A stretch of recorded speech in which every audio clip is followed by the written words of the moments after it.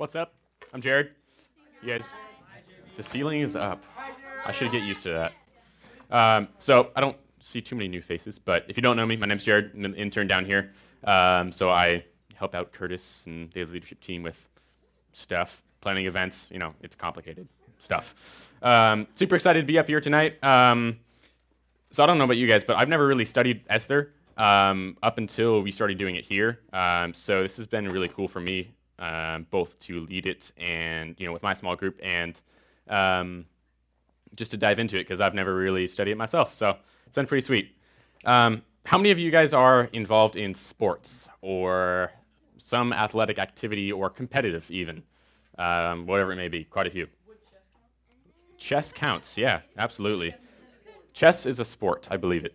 It's very athletic.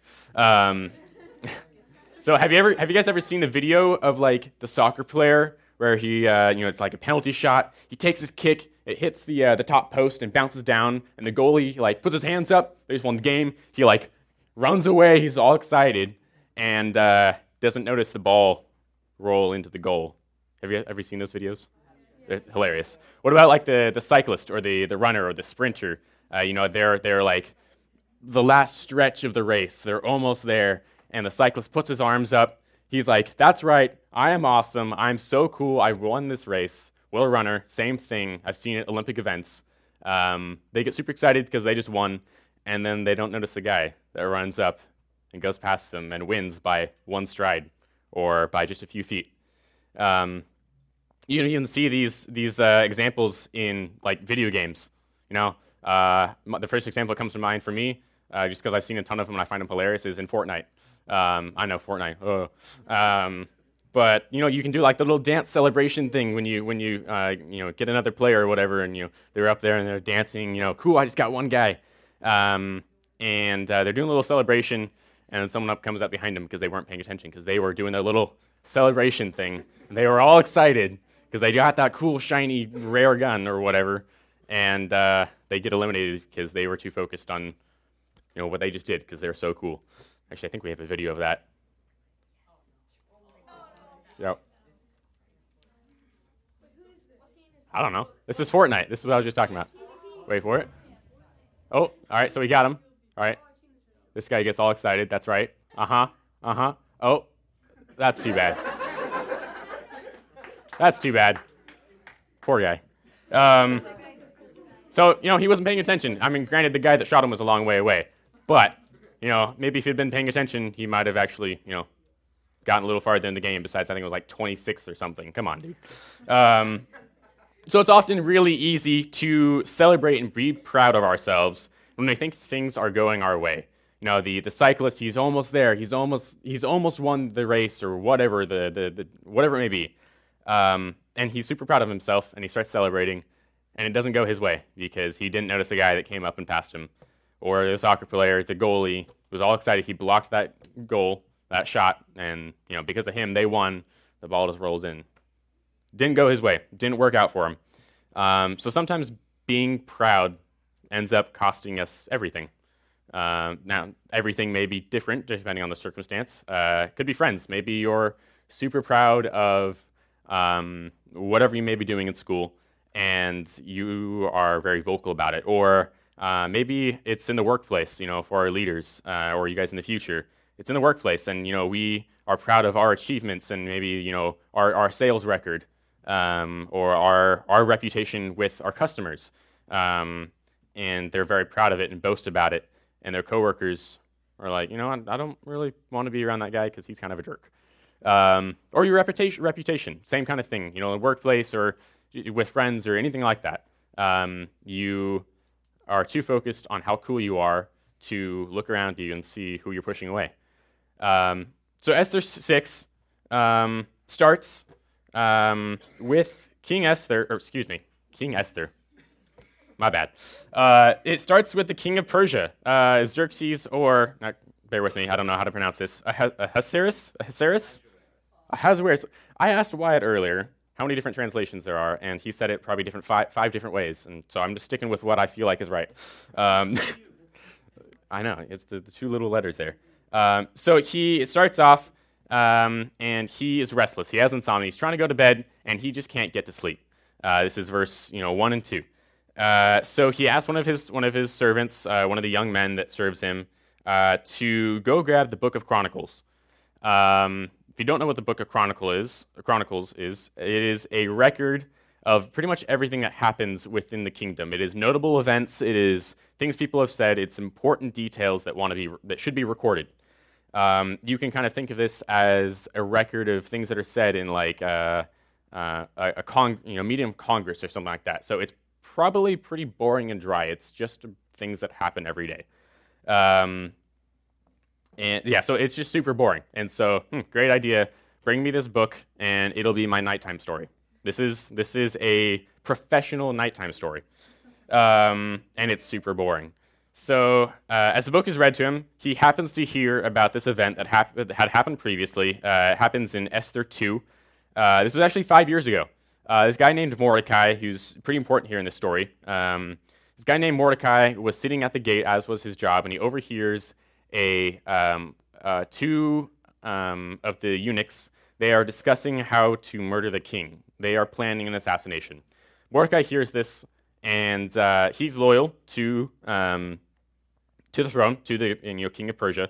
And so he goes and he tells Esther, who is the queen of Persia, who then brings it up, and the plot is stopped. He lives. The two would-be assassins doesn't end too well for them. They don't make it. So he hears about this event, and he asks if, this guy saved my life, right? Shouldn't he be honored? Shouldn't somebody recognize him for what was done? Has anybody recognized him? And his two servants there are like, no, nothing's been done. So 5 years have passed, and Mordecai hasn't been honored, hasn't been recognized for his service to the throne. So he asks, all right, who else is in the court? Who can I speak to? Who can I bring this up with? And it turns out that Haman is out in the court. Nice timing. The king then asks Haman, what should be done to the man whom the king seeks to honor? Now I'm going to go back a little bit and talk about Haman for a moment, just so we get an idea of who he is. Haman is a super proud guy with a huge ego. He thinks he is the coolest. Granted, he is pretty much the second in command of Persia, so that is pretty cool, but there's not an ounce of humility in him.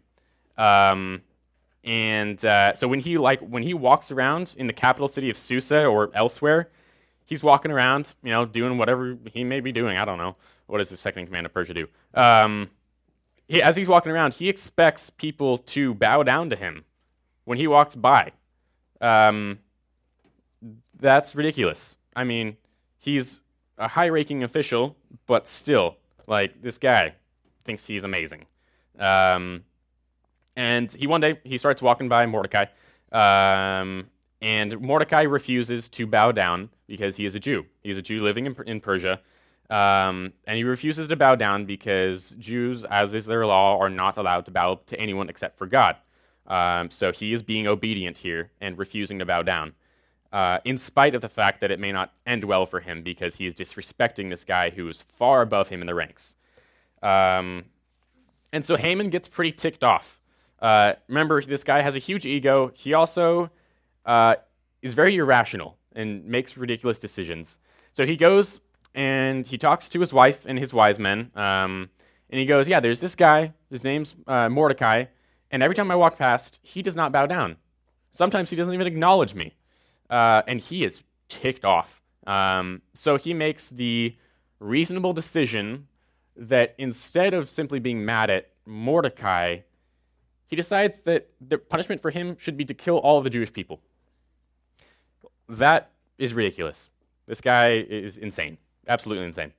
And his wife and his wise men are not very good advisors. That is not something I would ever recommend when someone's angry at someone else. You have to kill them and all their people. That's cool.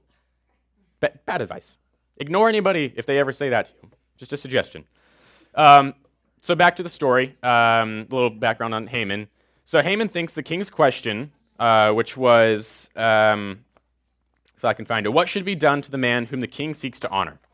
Remember Haman's huge ego and how he thinks he's really cool. and he thinks that this question is about him. He's like, well, I mean, who else would the king want to honor? He's saying this to himself. He thinks the king's question is about him, so he lists all the stuff that he wants to be done to him if this was him.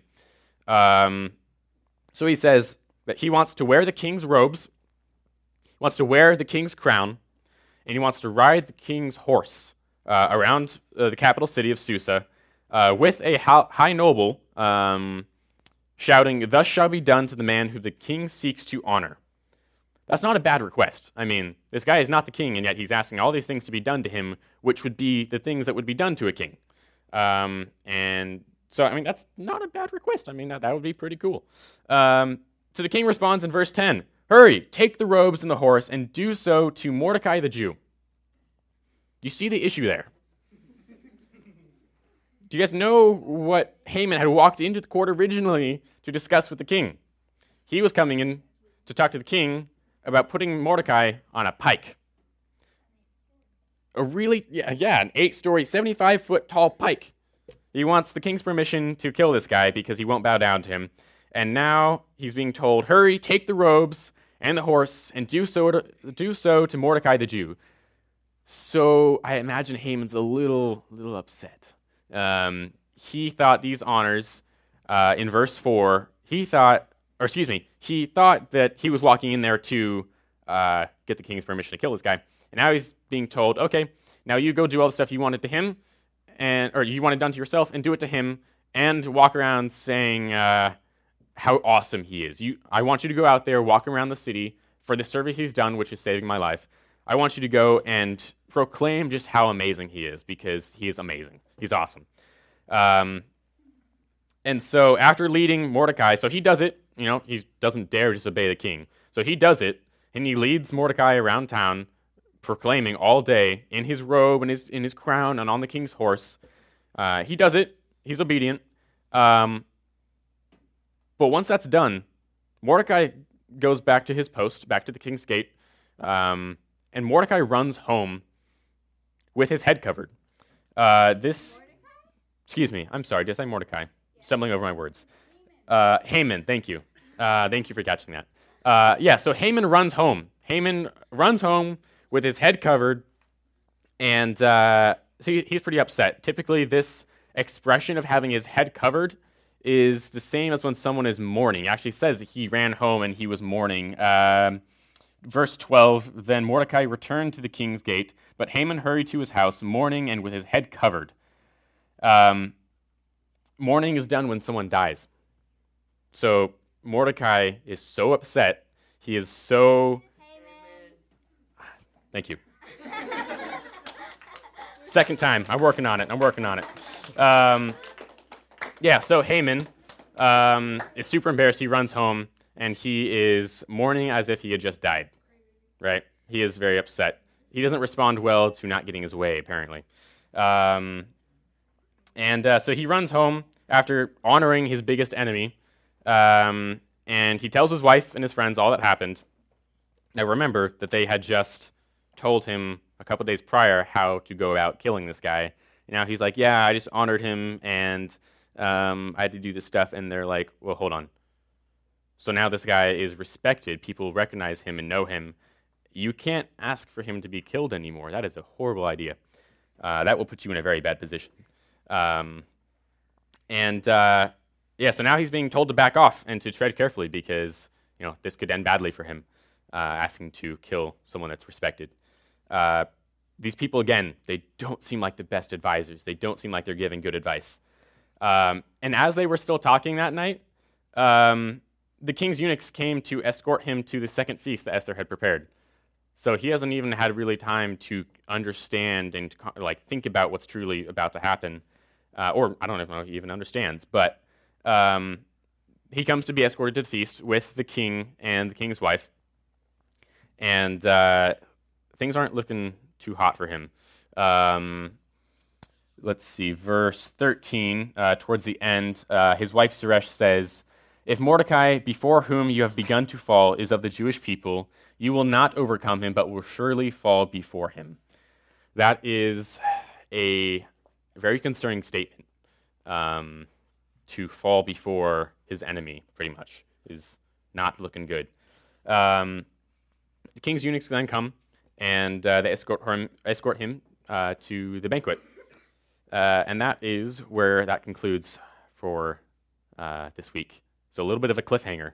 But so let's look at some of the characteristics of the people in this story. Let's look at Haman. He's prideful. He is seeking self-glory. He is doing everything for himself and not thinking of the consequences for anyone else because it's all about him. He's very proud. He walks around town expecting people to bow down to him. Now, what would a modern-day Haman look like? What would a Haman look like if you carried his attributes, right? He thinks he is the best soccer player, and he is super open about it. He scores a goal, and it's all about him and how he did it all by himself. No one on the team did it. It was just him, and he is amazing because of it. He doesn't need anyone else's help, does he? If modern-day Haman, someone that's proud and egotistical, they don't need anyone else's help until they get in a sticky situation that they can't handle themselves. And he pushes everyone else away. He's got it. Haman, or if you have the same characteristics as Haman here, you are pushing other people away because you feel you do not need them. And he's been pushing God away because he can't handle it. This is our modern day example here. He's been pushing away God because he can handle it, whatever it may be in that specific person's life. Whatever they're going through, they've got it because they're awesome, and they don't need anyone else's help. Also, some characteristics of Haman's situation is he has some really bad mentors and peers. His wife, Zeresh, and his wise men are advising him to put someone on pike because he's upset. That's not good advice. So the alternative to that is surrounding yourself with people that are solid advisors, that are solid mentors, that are wise peers. Maybe that people have been through similar things as you. Not people that suggest you go put your enemies on a stick. Don't listen to them. So what about some characteristics of Mordecai here? What's a modern day Mordecai? Well, for one, they're humble, right? Mordecai saved the king's life, and he didn't go about asking for a raise or promotion. He didn't go talk to the king, be like, yeah, I just did this for you. I would really like more money or a better house or anything. He did it, and he just kept living a normal life because he was simply, in his eyes, doing his job. And he didn't seek any recognition for it. He just did it, and that's it. He wasn't bragging. That's all.